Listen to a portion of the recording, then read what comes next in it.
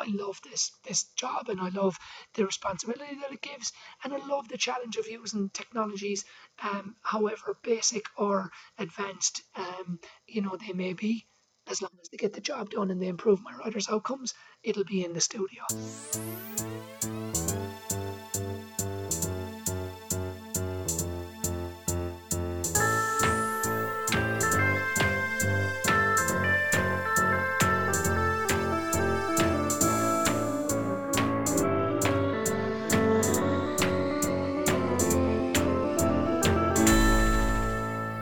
Welcome. This is the Training Edge Podcast, and I'm your host, Isaiah Newkirk. For this episode, I changed things up just a tad, and I'm focusing on how technology can have an impact in sport.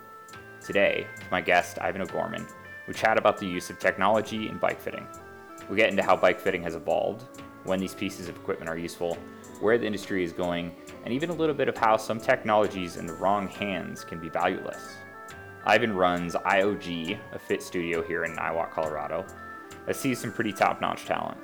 As you will find out, Ivan is a passionate guy on the bike fitting front, and he even challenges me a bit by flipping a question or two around on me. This is for sure more of a techie podcast than I've done so far, so be ready on that front. But without any further delay, enjoy my conversation with Ivan. Hey Ivan, thanks for joining me and for a little bit of time to chat about the world of bike fitting. Super, glad to be here. When you first started fitting, what were the tools that you were using? Yeah, In that scenario? I got the jump start. I was very fortunate early on in my career to start working with Retool, who were essentially pioneering what I call affordable, high quality motion capture to the bike industry. And prior to what Retool started in kind of 2008 and kind of broke through in 2010 with a technology that got well endorsed and well used. Prior to that, it was probably reserved to university style settings, research centres, and maybe some high level, performance centres. But generally, a level performance centre didn't last on its own. It had to have rehabilitation. So there tended to be not a lot of those in that space. So yeah, Retool broke the mold on that. I was very fortunate to be in early. After they had launched, and it was a really steep learning curve for me in both bike fitting and also in using technology that at that time and largely to this point today is still very much like leading the way on that. So that's kind of where I started. Which is kind of like, I know this conversation can go down the path of tech and people nerd out on that, but we would have applied these, very basic principles that were very sound. They had good, what I'd call clinical rationale, and they worked. And then we would track a lot of the changes that we would make with the data. And in turn, as we understood more about the data, we were able to then use that data to drive decisions. So it's not like, once you started capturing joint angles and offset values that you clearly knew what to do with it. It just meant that now you were quantifying changes. So we would have used, again, knee over pedal. When that was first measured, it was measured with a plumb bob, which means they put a little weight on a string, they drop it from the front of the patella down to the crank arm or the pedal for a reference. And now here we were at, 20, let's say anything up to 100 hertz, we were able to sample like what was going on in relation to where the knee was in relation to that pedal, and dynamically, so meaning under load. So the evolution from static bike fit, where you'd say to the rider, okay, stop there and I'll take out a goniometer and measure your knee angle, to you just sit there 250 and we'll record what happens. So it was really a lot of transitions happened probably in the kind of mid 2000s and into the kind of 2010s. Cool. Do you still go back and use plumb Yeah, bobs as well? absolutely. I joke with some of the students that we teach on bike fitting education on how important it is to understand, to be able to A, recognize visually what's going on with the rider, B, to be able to use some, basic tools that sometimes can be very empowering for athletes to see exactly what's going on, and it can be very simple to digest.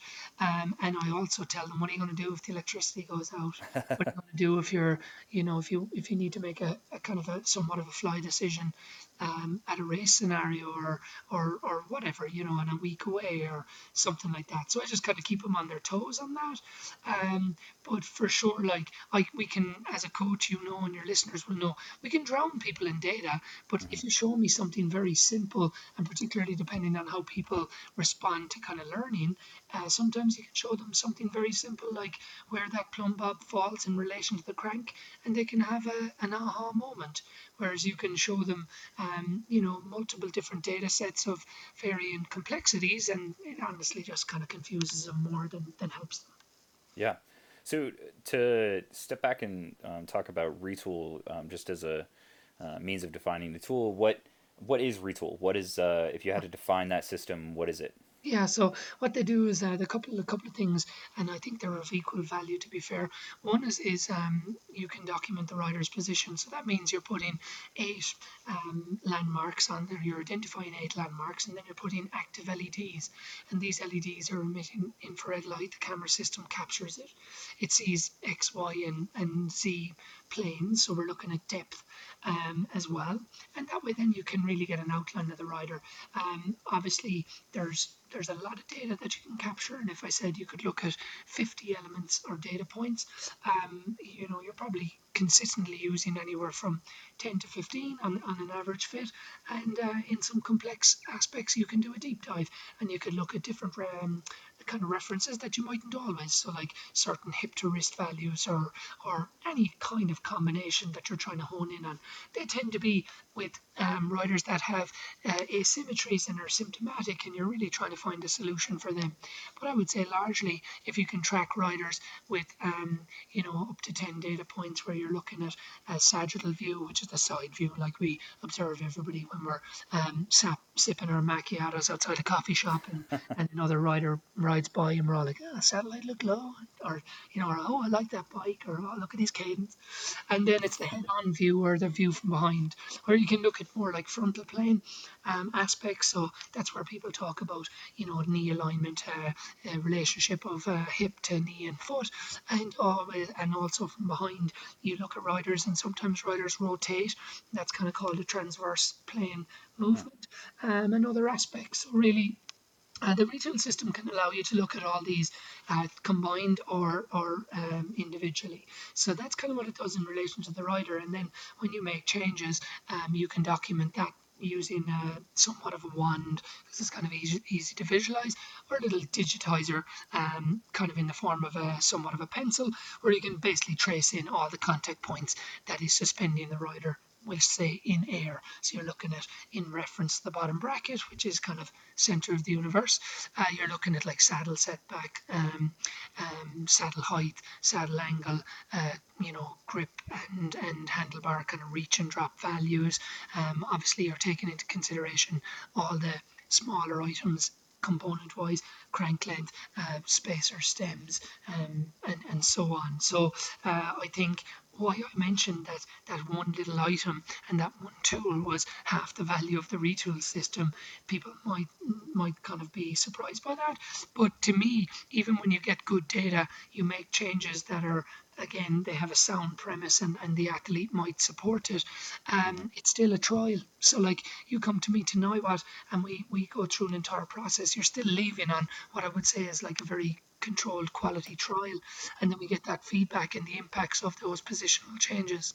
So being able to document, well, what was the actual satellite setback change, or what was, the increased amount of drop or the length and reach that we added, like, we want to document that because of two reasons on the outcome. One, if the outcome is really good, we might want to be building upon it, or we certainly want to know what it is that makes a good position for our rider. Or second of all, if the rider comes back and says, actually, I think that was worse, we need to know, like, and quantify, well, how much did we make the change, and what direction did we go, and why did it not work? So in order to either layer a position, which is obviously a very kind of positive process, or to deconstruct a position that didn't work, it's very important to know where those fit coordinates are. So to me, that's why I give a single tool that it has within its kind of quiver. So much value is by being able to document the position, and your listeners can understand. They've heard stories about people who are super protective about their setup and why it needs to be a certain way, and they've probably learned that the hard way. Yeah. For a lot of people that are not protective of their position, it's largely because they've been lucky, they've been getting away with it, they've been riding without issues, and they're largely happy. But for people that have come through tougher times, they're a lot more informed and have maybe a higher level of appreciation for the setup. I like that. So it's like a documentation within this motion capture system for you to define how their fit has changed, and either it could be, could be for the good, it could be for the worse. It's a continuing dynamic. So do you believe that athletes need to regularly be fitted so that it's a continuous flow and adjustment, or is it kind of like a one thing? Yeah, I'll interject here now with something your listeners don't expect. Anybody with a commercial head expects to say, "Oh, regularly I want to see riders in and bang, bang, bang, we hit the cash register and call it good." But I would say no. Like from a fitting standpoint, it's like what is the goal, and what has changed? What has changed that this rider needs fit work? And it generally doesn't start with a change. It generally starts with something that a rider wants to improve, and then the changes come, and then you kind of take it through somewhat of a fit roadmap. It's a bit of an evolution. But largely, if the rider, let's say I worked with the rider on 2 to 3 sessions, which is kind of all inclusive in kind of how we approach the management of our riders, how we kind of care for our riders, then like you get them to a point where obviously they're very, very happy with the outcome. We've explored what are kind of reasonable avenues, and we've done our due diligence. Like if the rider could go 3 seasons without needing anything, but again, how sensitive are they if they want to change shoes and cleats, or what if they want to change a pedal system, or what if a saddle begin like that has worked for 2 seasons now because of some other factor doesn't. And so then unfortunately when they come across those little roadblocks, they need to kind of get around them without either causing injury or having some like sustained period of time where they're riding uncomfortably, or they're not entirely happy. So I hope that kind of explains that, like, if your position is dialed, you could largely ride it for season upon season. Yeah. But when you change equipment, or when you change, or stuff like that, you just need to be able to manage it. And some riders do a great job in that, and other riders prefer to pass that responsibility on to us. So what we've tried to do is, in a don't gouge your customers approach, they pay like what I would say is pretty premium rates for a fit service that gets them to a really like happy place, to where they're very, very like confident with what they've learned and what we've done with them, and they really see that value. And then if they need like small little layering adjustments after that, we go to kind of more like an a la carte per time, or and we kind of go that way, because fundamentally we want to retain these clients and we want to kind of look after their fit needs. So that's kind of how we approach it. But there's some of the holes, the biggest holes in fitting, have been created due to it's not always commercially sound to take that approach, and you need to be able to have a strong referral network, and you need to have a um, strong outcomes to where your riders are really happy with your kind of service, to again get that referral kind of circle going. So some places I know obviously will look at fit and say, look, let's try and get them in and out. We've 90 minutes associated to it or allocated to it, and look, if we don't have a problem, Bob's your uncle, and if we do have a problem, we'll address it. But that's very much like kind of a fire in the hole approach, and just hope that Yeah. nothing goes wrong. So yeah, Yeah. so that'll give you an idea of how we approach it. Yeah, I like that. It's like a relationship rather than constrained by, yeah, predetermined measure. Yeah, that's good. It's what the athlete probably needs. So stepping back, what do you? All right, let's say somebody walks into your door. How do you start a fit then? I know that within your website you have a couple things listed, kind of like a pre-fit assessment and other stuff like that. So what is your standard protocol when you approach somebody new that you're giving the full marker to, like the full package? Yeah, I'd say we're busting out the rocket espresso anyway to kick things off. That's a good starting No, point. it's like our place is very much like we have a nice studio that people like enjoy to come to, and we have a table, we sit down, we're like, what are we at? What are we up to here today? There's no approach like where we're the experts, we know what's going on, and you're going to do what you're told. It's a case of like, no, like what we need to know as much about you as is helpful, as pertinent. Like, I'm not going to solve your problems with your wife or your husband, but I need to know like what's going on with your biking history, what kind of things have you tried, what fits have you had or you haven't, what has worked, what hasn't. It's like just trying to do is broad analysis of what has brought that rider to your door. And then start like looking at, okay, so what's the kind of objective, what are we trying here? And someone will say, oh, it's an event, and someone will say, oh, I just want to be comfortable, and someone will say, oh, I want to lose 20 pounds, and someone will say whatever.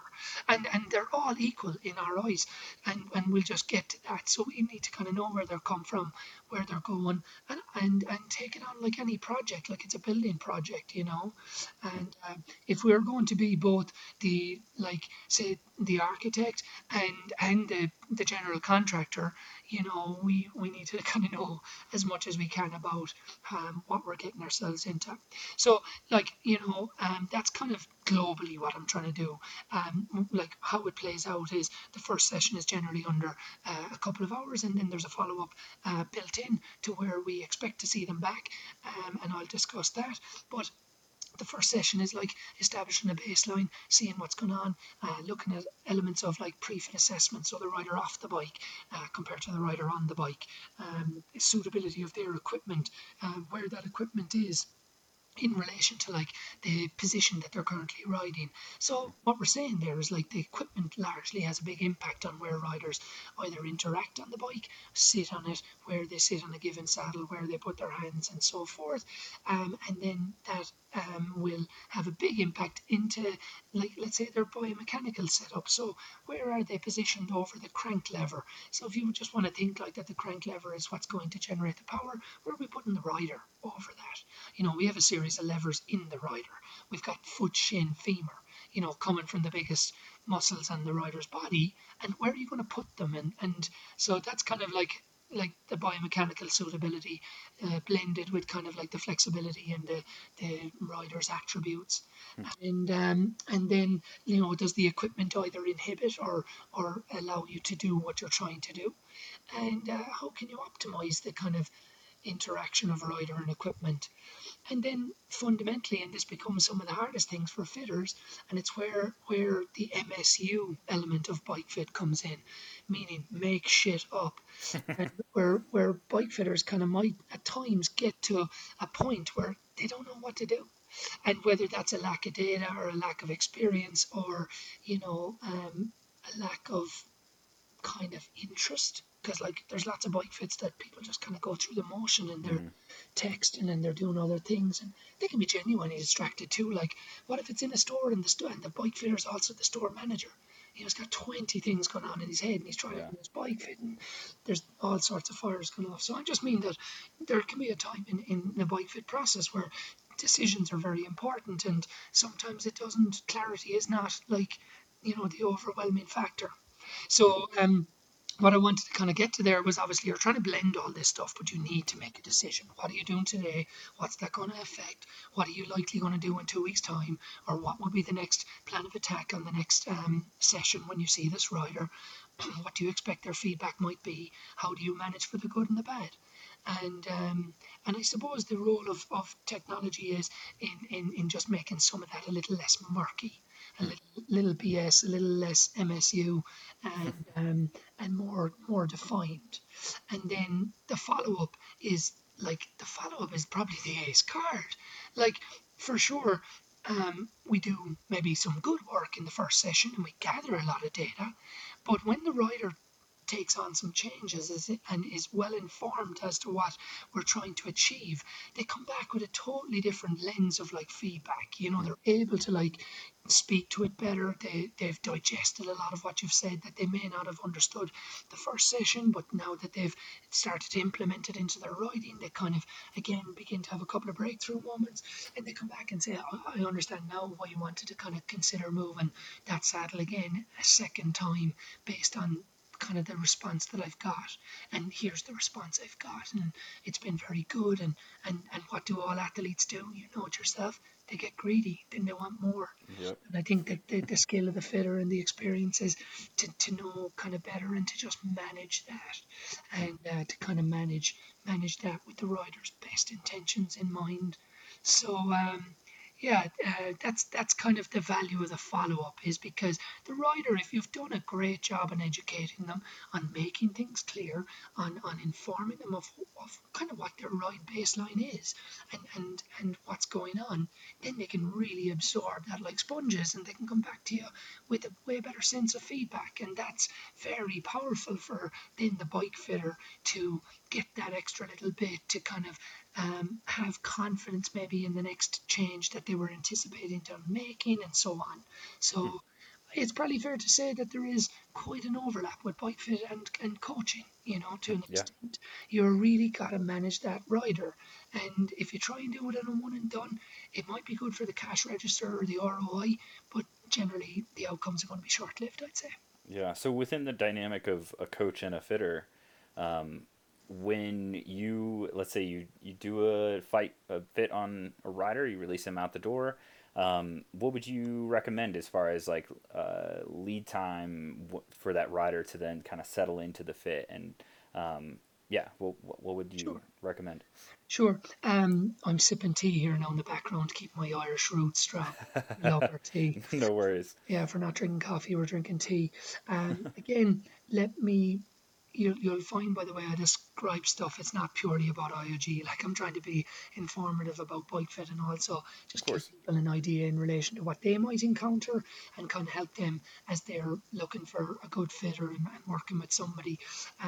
As you kind of mentioned the bridge with the coach, and then you kind of went on to like adaptation period and Hmm. stuff. I'll Yep. firstly say, like, a lot of fitters tend to be kind of closed book, which I feel is probably just they feel a little threatened, and they don't want to collaborate, and that can be a really blind spot. You want to engage like coaches and physical therapists and strength and conditioning coaches, and even shrinks, if needs be, to be, if you're genuinely invested in the outcome of the rider, you can close your door and say, well, this is how I'm doing it from a bike fit, and your coach can adjust around it. You know where that's going to end. Yep. So we're very like collaborative in that regard, and honestly, the more information we share, the more we get back about the rider, and a conversation with the coach about their rider can be hugely informative, because the coach knows, like, very much in detail what's going on with that rider, Hmm. and that can be great. And it just comes down to, I suppose, a bit of people management. You need to be able to like manage the situation if you have, and I've had it in the past, and it can be hair raising, where you have like a director sportif of a pro team, you've got the team doctor, you've got the team physio, and you've got the coach and the rider, and maybe the bike manufacturer and your boss, all in the one room. And like, you're in there in that hotbed trying to make a decision and manage all these people that have got great information, but how do you manage that? So, little off tangent, but just try and find people that are collaborative and are willing to have a quick word with your coach, or have a get the background from your PT or whatever, because that kind of information is very, very important to arriving at the best outcomes that are suitable for your rider. So that's that. The adaptability thing is very much individual, isn't it? Because you've got snowflakes and you've got friggin' Clydesdales, like, in riders. Like, the snowflakes are very delicate. Like, they probably have good sense of feel. Like, a few millimeters here and a few millimeters there, and there's hamstring strains, and there's like aches in the neck, and they can feel twinges in their patella. And then you've got Clydesdales who could ride their teammate's bike and still not have any kind of concern with it. So I'll give a little nod to Phil Burt in the UK, who was head of medicine at British Cycling, and he would say, like, there's macro absorbers and there's micro adjusters. Yep. So, like, we know those riders, don't we? There's people that are like 5k into the ride, and they're like, here, pull over, I just want to adjust my saddle. And Yeah. someone else is going, here, I want to twist this cleat, or I want to do this, or I want to do that. And then there's other people, and it's like, you mightn't have seen them for 3 weeks, and you'd say, did your saddle height slip since the last time you rode? I don't know. Why? Does it look low? Um, yeah, maybe. Let's have a little peek at that. And I personally had that with an athlete who was like riding approximately 33 millimeters lower than they've been set up. And this Uh, athlete performs at the highest level, and but is a bit of a bruiser. Doesn't have that sense of feel. So that'll give you a kind of a quick spectrum on like the type of athletes you can deal with, and then in turn where this is going. Like the snowflakes need to be very careful with intensity and the change that you make, and the kind of absorbers you can be obviously a bit more brave with those and make some larger changes. But again, that comes down to experience. It comes down to good communication with the athlete and setting expectations for them so they know what their homework is. Like, I guess a blind spot that fitters might feel is that they need to have, to make significant changes at that bike fit for it to feel like it was effective. hmm. But I might try to enlighten an athlete on what we're trying to achieve and then give them the background on it and support it with the data. And I'd say we're going to do this in very small increments over the next probably 6 weeks. And your A race isn't until July, and we've got a real nice 6 weeks now to just build you into it. It'll be in keeping with where maybe your training and intensity is, and because you've already started a little bit of boom boom in your work, I don't want to like just throw your July position at you now. And let's like why the panic? Let's just get you there, and you'll be learning the sense of feel as you get there. And so there's just, but again, that means homework not alone for the rider. It means homework for me because I've got to manage it. So if I am trying to like get out of this fit without any kind of contingency, like where I have to like babysit the rider for the next 6 weeks, I'm better off saying like, here, let's just bump it up now, and then cross my fingers. But again, it's a fire in the hole approach. So I welcome athletes like to WhatsApp me and just give me little updates and let me know what's going on, because I'm able to manage that a lot easier than sending them off in their merry way, but then having to really like sort out an issue down the line. So just different approaches by fitters, and ours is our own, I guess, and we're just careful depending on the athletes. I suppose scope of absorption, what they can take on. Um, and that's why the first session is important, because we're trying to understand as much as we can about them. And what if that athlete at the very start said, I've been riding this saddle 15 mils higher about 6 months ago, and here's what I noticed with it. Is that a valuable piece of information for a bike fitter? Absolutely. And all we have to do is ask. So all information is about trying to get a better understanding of your athlete. Yeah, I like that. I mean, I really honestly wish that more fitters would communicate, be able to, or would be willing to communicate with coaches, because I think that that does aid within like, all right, this is a good period to give the athlete a little bit of leeway and adaptation time and work with it. And it's just not something that's hugely present yet in our sport. But I do hope that people like you help push that along. That make a Yeah, big and I difference. suppose like one quick thing for your listeners to kind of think about, and where has you asked me where has it evolved from? Where did bike fitting start? It started like probably in a physio's room or in a coach's room. Where did it evolve to? Shops. Why did it evolve there? Because it was a good tool to sell bikes. It was a Yeah. good tool to sell anything, cranks, water bottles, anything. Just use data as a way to sell shit. But then, so how many independent bike fitters are out there? Not a lot.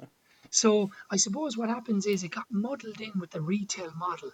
Like, the fit is $150, but it's free if you buy a bike off us.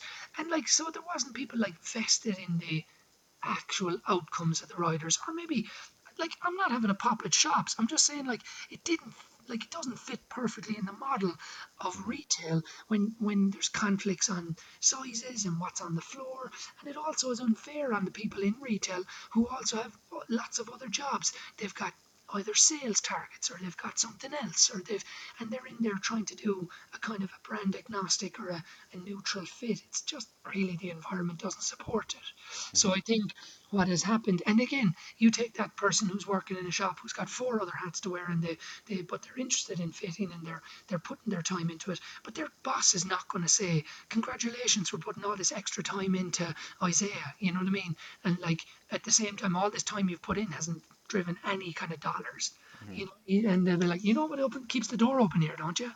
And so that's where bike fit has come from. So as you see, bike fit evolving to where you get more independent studios, you'll see fitters just taking a far higher level of care and a far more proactive approach to how they manage their athletes, you know. So that's just part of the evolution, you know, because um, that's kind of where we're at. Yeah, I mean, it's progressive, and I like where it's trending at least. Um, so diving into technology, so you use a pretty wide array of devices within your shop, and feel free to throw some in there that I'm leaving out. But I would like to start with Leomo, which is a relatively new company that's been kind of starting to pick up. Um, yeah, what is Leomo, and what's your experience, and what how can it be used? Well, I'm gonna turn the hunted into the hunter. And I'm gonna say, well, why do you ask me about Leomo? How does it come on your radar, and what is it that's grabbing your attention? Switching the question. It's honestly as a coach. So Leomo, in my experience, is a in real time angle and movement detection system that was originally brought to me to see if I wanted to test it when it was first starting to release within time trialing and being able to see how much movement and how effective you are within your position and how that evolves. And honestly, as in my fairly minimal experience with myself and my other athletes, it's a very it can be a useful tool within being able to track those angles. But at the same time, it's also one of those things that you kind of need to be the right individual to be able to execute a protocol to change and So it to has a narrow use kind of yeah, application. yeah. That's what I've noticed, Yeah, or at least that's my experience. I have a few athletes that it has been successful with, but they are more of the narrow type yeah. for sure. Yeah, and the reason I kind of turn it on you is because it's interesting to see like where these technologies come from Hmm. and where their application Hmm. grows a following, Hmm. or where it doesn't resonate. And I think all technologies have got to make that jump on their own. And like talking about them doesn't kind of make them either highly successful or not, you know. Hmm. And I suppose where I'm coming with this is all technologies. You have to factor in elements of a what do you do with the data, and how is it actionable, Hmm. you know. So like that's a key hurdle, or it's a but, or it's a whatever way you want to kind of phrase it, but Hmm. that's a key hurdle that all these technologies have to overcome. And so that goes across the board. And I'm not picking on Leoma. I'm just saying like you can apply that to any brand you mention in this conversation. Hmm. It's like what are you capturing and how is it actionable? And the next thing is it repeatable? Like have you got that consistency where you can go from session to session? Does placement of the the sensors have any impact? And how kind of refined is it? Is it more oh, we'll make a big change and we'll observe the data change in turn, or can it tell you that this rider should ride 11.5 centimeters a drop to the arm pad, not like 20 is too much and 10 is too little. Like how do you find out like what's absolutely right? Hmm. And the short answer is there isn't one technology out there that can do that because we Hmm. don't know what it is, and it'd be on the tip of our tongue. So I think what your listeners and your like listeners and fitters and coaches are all chasing is an edge. We're looking for just a competitive edge that either does a couple of things: make our riders better, make our jobs easier, or make things kind of faster, easier to process, and so on. Or remote, does it bring an element of extreme remote like capabilities that allows us to look at it in a different lens? So I'm not skirping around just talking about Leomo, but I'm going to throw them all into the same pot Hmm. and say if it doesn't answer those kind of key elements, then it's going to have a narrow use case, you know. And if I keep poking at you on what you've seen been done with it, you'll probably talk about a time trial position, about movement at the sacrum, and about trying to blend aerodynamics with power, and Hmm. then just trying to observe rider movement that we haven't been able to look at in the past. And if I'm onto something there, or if that's kind of your experience, then Hmm. that's probably 1% of my audience. Hmm. So again, like I've worked. So here's the full disclosure: I've been paid by Leomo since 2016 until current date, we'll say, Hmm. to do different work and testing and kind of development of the product, and it's been, it's been great. It's been a great learning curve, but if we're still at a point to where, like, has it appealed to mass market? Are riders finding breakthroughs? And Leomo are engaging everything from pro riders to pro physiologists to pro bike fitters, this and that, to try and find value. Hmm. And I'm not speaking out of rank, I hope. And if I am, fuck it. But that's what they're trying to do, and hats off to them for Yeah. trying to take on something. It's an IMU sensor that measures angular velocity and looks at gyroscopic data that has never been looked at before on the road. It doesn't give you your standard industry values like joint angles and things like that. But Hmm. who says that they're the only important values? Like, is EMG testing, where you look at muscle activity, is that more valuable than joint angles? Some would argue it is, because you're more interested in the type of power that the muscle can generate, as opposed to just the orientation of the limbs or of the levers. Hmm. So there's nice, valuable questions in there, but you're not going to get any walk away, Right. once catch all answer from me on technology, Yeah. because it doesn't exist. So not to sound like Leomo got a bash in there now or anything, but they all have to pass that type of evaluation. Yeah. Where Leomo gets a big nod is it's very affordable by comparison. If you can go in at $700 or $800 and get something that can track 5 data points on the rider and can capture like a high amount of data per second, then, like, you've got to say that that's interesting. Hmm. And that's why it gets all the early adopters. Look at the people that are tweeting, or if Twitter still exists, or Instagramming about Leomo, that tend to be the early adopters, don't they? The coaches that are looking for the edge, the sports science guys that are looking to explore it, but none of them are writing papers on how they've cracked it, and there hasn't been any validation papers that it inherently changes how people are riding bikes. Hmm.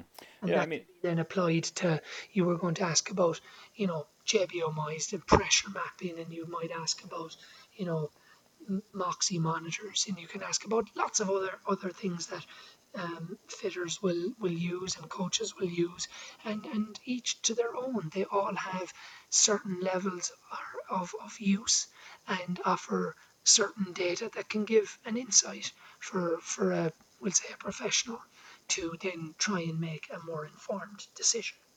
hmm, yeah. I mean, it's similar. If you have a tool, you have to know how to use it, and just because you have it doesn't mean that it's going to provide you with anything. And within the sport world, we're all looking for this be all end all answer to everything, and that's it's just not really there. But It's just, I would say one way to think about it is data capture is like miles ahead of where data application is. hmm, yeah, You know what I totally mean? agree. So, like, look at Stride running device, or look at, other things like that. Capturing data, trying to convert it to a metric that we can all understand, that then coaches can then action upon. That's like what all of these data companies and kind of measuring devices are chasing. Data that can be actionable. Hmm. And there's a lot of them out there, and they're gathering data. But if you buy any device to observe a change, that you have to come up with what that change is, it doesn't tell you kind of what to do, or it doesn't inform you on what to do, then it's just an observation tool in ways. Hmm. Yes, you can measure the change, and I know some people that are trying to incorporate Leomo into, like, really user friendly ways, are looking at percentage changes. So they might say, like, your dead spot score is, X, and we're going to call that your baseline, and we're going to make these trials where we lower the saddle and we raise the saddle, and if your data changes more than 20%, we're going to call that a red flag. Now we're going to work within that range that, like, it didn't change within 20%, and we're going to call that kind of your sweet spot. Now, there's a couple of leaps of faith in that approach, Yeah. and that's why, and the time it takes Like, you're out there and you're managing X amount of athletes. What if I say, okay, here you go, I say, I'm giving you 10 units, put them on 10 riders, and do a deep dive on it there for the next month and report back. Yep. And your first major headache is going to be time. You just don't have the time to, to, to learn and to try and self-learn. Because unless I'm mistaken, Leomo are sharing a lot of like kind of case applications. I've done it myself. We've observed riders where we've changed positions based on CDA value that we might trust, or we might base it on the clock, or we might base it on a physiological aspect calorie consumption. Hmm. So we'll do that and we'll gather what's happening with the Leomo in kind of parallel with it. But Leomo hasn't released any information to say, here is our, here is how you exactly use it, and this will give you this, this will tell you how to set your satellite, you know. So interesting kind of stuff. Within these tools that you have available to you, when do you turn to them then? Oh, well, look, now we'll shine the light back on Leoma for a second, just in terms Okay. of that aspect. So I have a high performing time trial rider who is working through an SI joint issue, and we're working with their PT, and the right side is knotty, and then there's some hip flexion stuff that needs to be managed. Hmm. As we are kind of looking at this historical data of this rider's satellite in relation to the arm pad position, because obviously rear posterior chain flexion and that tension impacts greatly on how much the hip can absorb and how much stress that the SI joint is under. And so we're working through what I would say is a kind of a scripted plan of satellites to kind of find a happy medium of being able to clear the top of the pedal stroke, but also retain kind of, we'll say, good aerodynamics. That's simplified, but we'll just say it for now. Retain good aerodynamics, good knee extension, clear the top of the pedal stroke, and do it all while the rider is receiving treatment and trying to build back into training. So that's pretty complex, right? Then I've got the rider who is getting in their own head, and they're like, like I feel like I'm moving a lot more at this satellite. Now let's just say that you've always got this kind of important fit trinity of like rider feedback, of the fitter's experience, and of the data that is available. And what are you trying to do? You're trying to get the three arrows kind of going in the same direction, aren't you? Because you think that will be the best outcome. So the rider now is going against you on this one a little. And how do you manage it? Because you have to listen to the rider. So I bust out the Leomo and I say, right, let's put a sensor on the sacrum. It measures angular velocity and it measures rotational values. Pop it on. I look at one sensor. I take a 4-minute lap at 320 watts, and we look at the movement. And the movement is like a very, very small number. I can't refer to my Leomo cheat sheet chart because there is no chart. So all I can say is I've got quite a decent level of experience in that. This rider was showing about 2.5 degrees of rotation, which is very minimal. You're talking to someone like 95 RPM, 320 watts, 800 saddle height. Like this is a rider who's getting after it. And you're talking about like this is what in plain man's language you would call like a super stable pelvis. And I show him these numbers, and automatically he's like, okay, good. I also, in that little exercise, put two retool dots, even though retool doesn't even have sensors for the sacrum, put two retool dots on his PSIS joints and bust out the iPhone and took a video from behind. And I put a dot on the center of his saddle, which denoted kind of midline of the bike, and it was easy to see against the black shorts. Hmm. And automatically you have this like vertical movement of the two PSIS joints in relation to the dot on the middle of the sensor. And then I had the Leomo data to back it up. So I had an $800 tool that really put his mind at ease, and I had a 75 cents worth of retool dots that also helped. So like which was the one that got it across the line and put that athlete's mind at ease. Now this isn't smoke and mirrors that I was trying to convince the athlete of anything. I just needed to show them Yeah. because they didn't feel it and they didn't have that sense of feel. And here we go with some of the athletes that don't have a sense of great biofeedback, they can get injured because they don't have early red flag signs. So that's a kind of an interesting one. happened in the studio, and actually that rider was texting me today, although that was 9 months ago when we were managing that. But I guess if they're still texting me, that's a good sign. Yeah, that But is a good thing. and the rider had an excellent. This was a high performing Kona triathlete and went top 10, and a kind of a career best for them on the Big Island. Nice. So it was kind of, it's like I love this job, and I love the responsibility that it gives, and I love the challenge of using technologies, however basic or advanced they may be, as Hmm. long as they get the job done and they improve my riders' outcomes. It'll be in the studio. So Hmm. Leon was in the studio, as is a lot of other technology. But we started this conversation about technology when I turned the wolf on you in relation to how narrow or how wide is the application. Yeah. Because we're not serving your listeners much good if we're spending 40 minutes talking about something that's worth like that will apply to 1 in 100 riders. No, I think it's a good perspective into what the use of these devices are, rather than it just being, yeah, as you mentioned, a little bit of smoke and mirrors. So I appreciate the wolves. Let's put it that way. Yeah, without spending going on forever, because we can easily do that. The other one that I wanted I to invoice you directly for this time. sure. Now you're seeing the businessman. All right. So the other one that all right. I'll pick one other. Um, Actually, I'll let you pick. So if you pick one other technological device within your studio, other than the ones that we've already spoken about, what is your, I guess, go to, and why? And yeah, let's do that.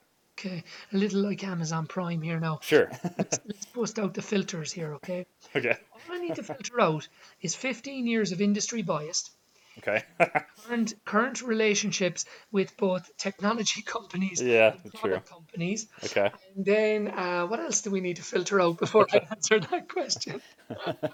Uh, It's it's a fair way to like to start it. It's like, yeah, look, there's different impacts because we do run a business. We have influences in our decisions of the equipment that we have in the studio. of course. But thankfully, I'm able to say that nothing is in there because we don't believe in it or we haven't found some level of value in it. Hmm. So I'm going to give the nod to the Retool software and to the marker system for the one that's most used, because that's exactly as it is.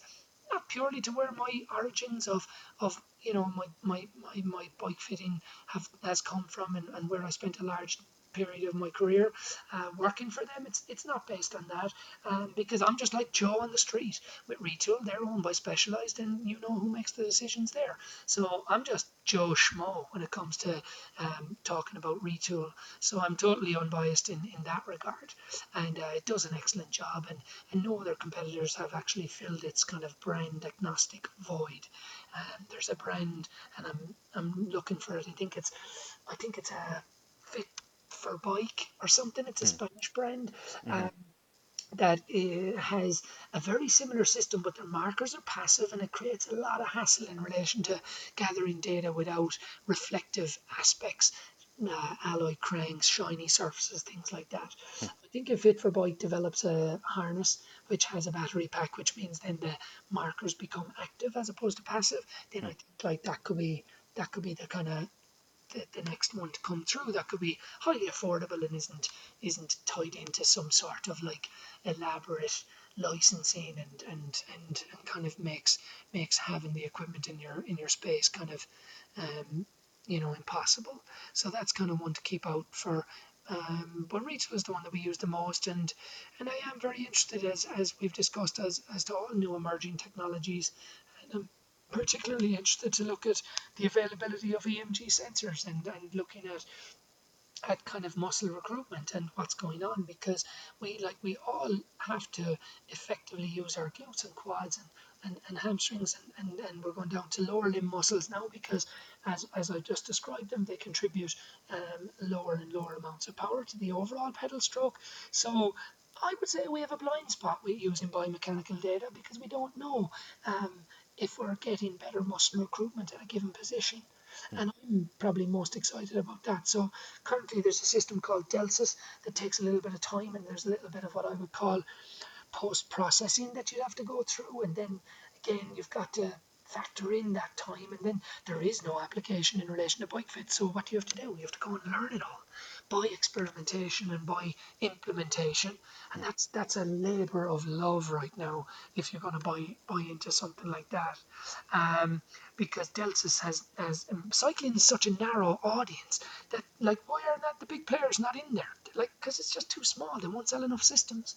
So like Delsis doesn't have to come up with a cycling protocol, because even if it crushed it, it's going to sell like 4,000 units globally. Whereas they can go into every rehab center and they can go into every medical center and they can sell easily into those areas. So it's kind of one restriction to some of the equipment that comes into cycling is it's the big players don't kind of get involved. But to use Delsis as an example, that would be one that I would probably look to. And currently it's 20 grand, and as things go, it'll be half that Jeez. in 5 years, and we'll know what to do with it. Yeah. So that's kind of exciting. But yeah, retool for now, and then the other emerging kind of technologies are, we have a Viva pressure mapping, which is similar to GBO out of Germany. Viva is Italian, it's a third of the price and does the same job. And we have Leomo in there, and obviously I've already stated to your audience we got well paid over our time in consulting with them, but it's still there, and we use it. And we have Pinoy, which is a breath analyzer, and we look at metabolic aspects. We're not the physiologists that are going to, set your zones, and we're not going to do as good a job as CU Sports Medicine, but we use it in a couple of very narrow aspects and use cases with high performing athletes, where we'll take the Pinoy system to both a wind tunnel and a track, and we look at aerodynamics against uptake, and then try and make those decisions. And that's super exciting, because what we're doing is we're looking at, physiologically what's going on with riding a given position, and what the aerodynamic gain is compared to the impact it has on the physiological side, because it's not always that more aggressive positions are less or are more of a demand on the rider. It's very individual. So we've been involved in some of those collaborations, and it can start with a simple text to a coach. But in that one, we had a bike brand, we had a sports scientist, we had ourselves, and we had an aerodynamicist, we had the coach, and we had the manager and the rider. And it was like 2 days of work, and it was tens of thousands of dollars. But it was good. It was really good. And so we are looking at Pinoy in relation to being able to use it to kind of help athletes with suitable positions, and that needs time, like that labour of love I talked about. Pinoy aren't going to hand it to me. Apostolos, who's the CEO, who's based out in LA, he wants us to work on coming up with protocols, and I'm happy to do it. And when he busts out the checkbook, he'll get some work. But until then, am I going to pave the way and create protocols for them on our own time? Right now, I can't kind of do that. So that's a call to action for Apostolos if he listens to this. That we're happy to do it, but we have to kind of like look at that time the same as every opportunity that comes along. Um, and what you'll find is we are a small outfit that, we pay our bills, we work largely with athletes on providing services, and I can't allocate like a bunch of time to learning new protocols or creating new protocols unless I suppose we're covering that time. So so the technology sneak in and sneak out of IOG all the time. Yeah, I mean that's totally fair. I mean, I think the Pinoy is really interesting within the fact that breathing protocols were a pretty that's a big thing within the top tier Yeah. of guys that are really pushing their CDA, and that's a one of those tools that's able to kind of like show the effectiveness either of that or not of that. So Yeah, I that's think it helps with fueling strategies, and I think it helps with yeah, changes, and yeah, like how big, how gross changes the athlete can absorb, and and I think that in a, like I said, like how many bike fitters are there acting independently, and how do they not alone survive, but how do they excel? And is it by adding on certain services, and what services pair very well with bike fitting that isn't outside of your scope of not alone conduct, but your scope of professionalism to where you can really do an excellent job. Mm-hmm. Like if you go into like, Jared or Ryan Kohler inside in CU Sports Medicine, this is what they do. They test Yeah. athletes 7 days a week, or you know what I mean. Whereas like, oh, I can knock through it. I can like mimic their protocol, and I can have a good old stab at interpreting what it is that we'd set zones for those athletes and so on. But like, that's not my wheelhouse. Mm-hmm. So I'm quick to understand that. And I don't want to cross that line to where you try to be like this catch all service center. What might happen is maybe Ryan decides, yeah, I'm not going to work for CU, and I'll come out and I'll do my thing, and I'll do it in conjunction with something else. And you get these little like kind of centers start kind of bubbling up where you have like, a bike fitter, a top service course, which would be to you and I like a top mechanic, and and a good sports science guy, and they can get anything that you need in relation to sports performance, because we have access with direct to consumer, and we've access through this and that. And maybe that these little nucleuses is what will emerge over the next decade as the current cycling industry kind of fragments, Mm-hmm. as retail, I should say, changes the face of kind of the local bike shop and stuff. Mm-hmm. Yeah. So Yeah. it's kind of interesting to see how that plays out. So yeah, we're quick not to like pretend that we are the guys to come to for physiology testing. Mm-hmm. Do you just like pairing with some coaches sometimes? Do you use that side of the sports science world as Yeah, we well? do, because I think it's insightful. I suppose we're a small part of that, but Mm-hmm. what we want to do is ultimately our responsibility is we want to improve the rider's position when it comes to high performance, either from an efficiency standpoint or a speed standpoint. It's got to be measured in maybe one or the other. And I'll just go back to this labour of love, the Pinoy system. Like, I shelled out for that Pinoy system to work with one particular athlete. That was a high value athlete to us, and I really wanted to up my game on what I thought we could do in relation to fit decisions. And I thought that these fit decisions are of such a serious nature that I really want to be as informed as possible. So I took the onus on ourselves to do that. And I can tell you, I haven't earned back the price of that Pinoy because we haven't had enough kind of use cases to apply it to. But for me, that was just the motivation that I had, that I was seriously invested in this athlete, and likewise, that kind of goes a long way. So I just want to kind of mention that from the standpoint that there are times you as a coach and other people that work with athletes, it's not just the money, is it? Like, you really want to see plans come together, and you really want to be part of something incredible. And if we're lucky enough to get those opportunities, and they're pretty rare, as you know, to work with athletes like that, Mm-hmm. I was going to do anything that I could in that regard to try and improve my decision making. So it was Yeah. fun. It worked out well, and then honestly, it opened up the door to Pinoy, and we're in good conversation with them. So who knows where that will go? But I had to bite the bullet at the start, Yeah. because I really thought it would give us some insight, and it did prove to be very, very valuable in that regard. It's definitely a labor of love. I mean, the when you get into the super fine detailing work, kind of what we've discussed in this call, you're never really gonna get the full cost of that service just because you're diving so into it. So you have to just love that data. You have to And love I do, to embrace it. I do, Yeah. and that's like, people are always looking for people that are going to help them, and I suppose that's the same with coaching as it is bike fitting, Hmm. and your reputation is everything, and your Hmm. willingness to like go the extra yard. There's like, you can put all that shit on a website and sound great, but do Hmm. you do it? And that's kind of where we hold ourselves very accountable on that. All right, Ivan. This has been great. I don't want my bill to get too high from you, so You're going I'm into the gonna. second hour now. You may as well keep going. No, It's a no, good I'm only point. teasing. Well, you don't I'm charge in only half teasing. Your, hours. your listeners are have enough of this tripe at this stage now. They want to crack on with the next subject. Right. All right, man. Thank you so much for joining me. I had fun, so thank you. Thank you again. Yeah, no, it was a pleasure, and I suppose I'd encourage your listeners just to ask very open questions, and really really challenge the people that they work with to give them good information and good answers, and that'll be a way for them to kind of understand if they're on the right path or not. And look, here comes the shameless plug. Check out IvanO'Gorman.com and you'll be able to see some of what we do. And for those of you who've been customers in the past, we really appreciate it.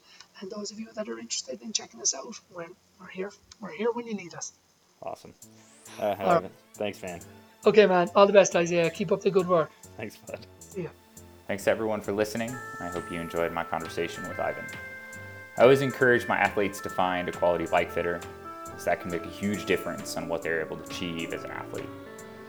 Check Ivan out online if you're looking for a fit. With COVID-19, Ivan started doing online consultations and is a good resource now worldwide. If you haven't already, please leave us a review and rating. I have some good guests lined up that I'm actually pretty darn excited to show you guys, but till then, take care and keep finding your edge.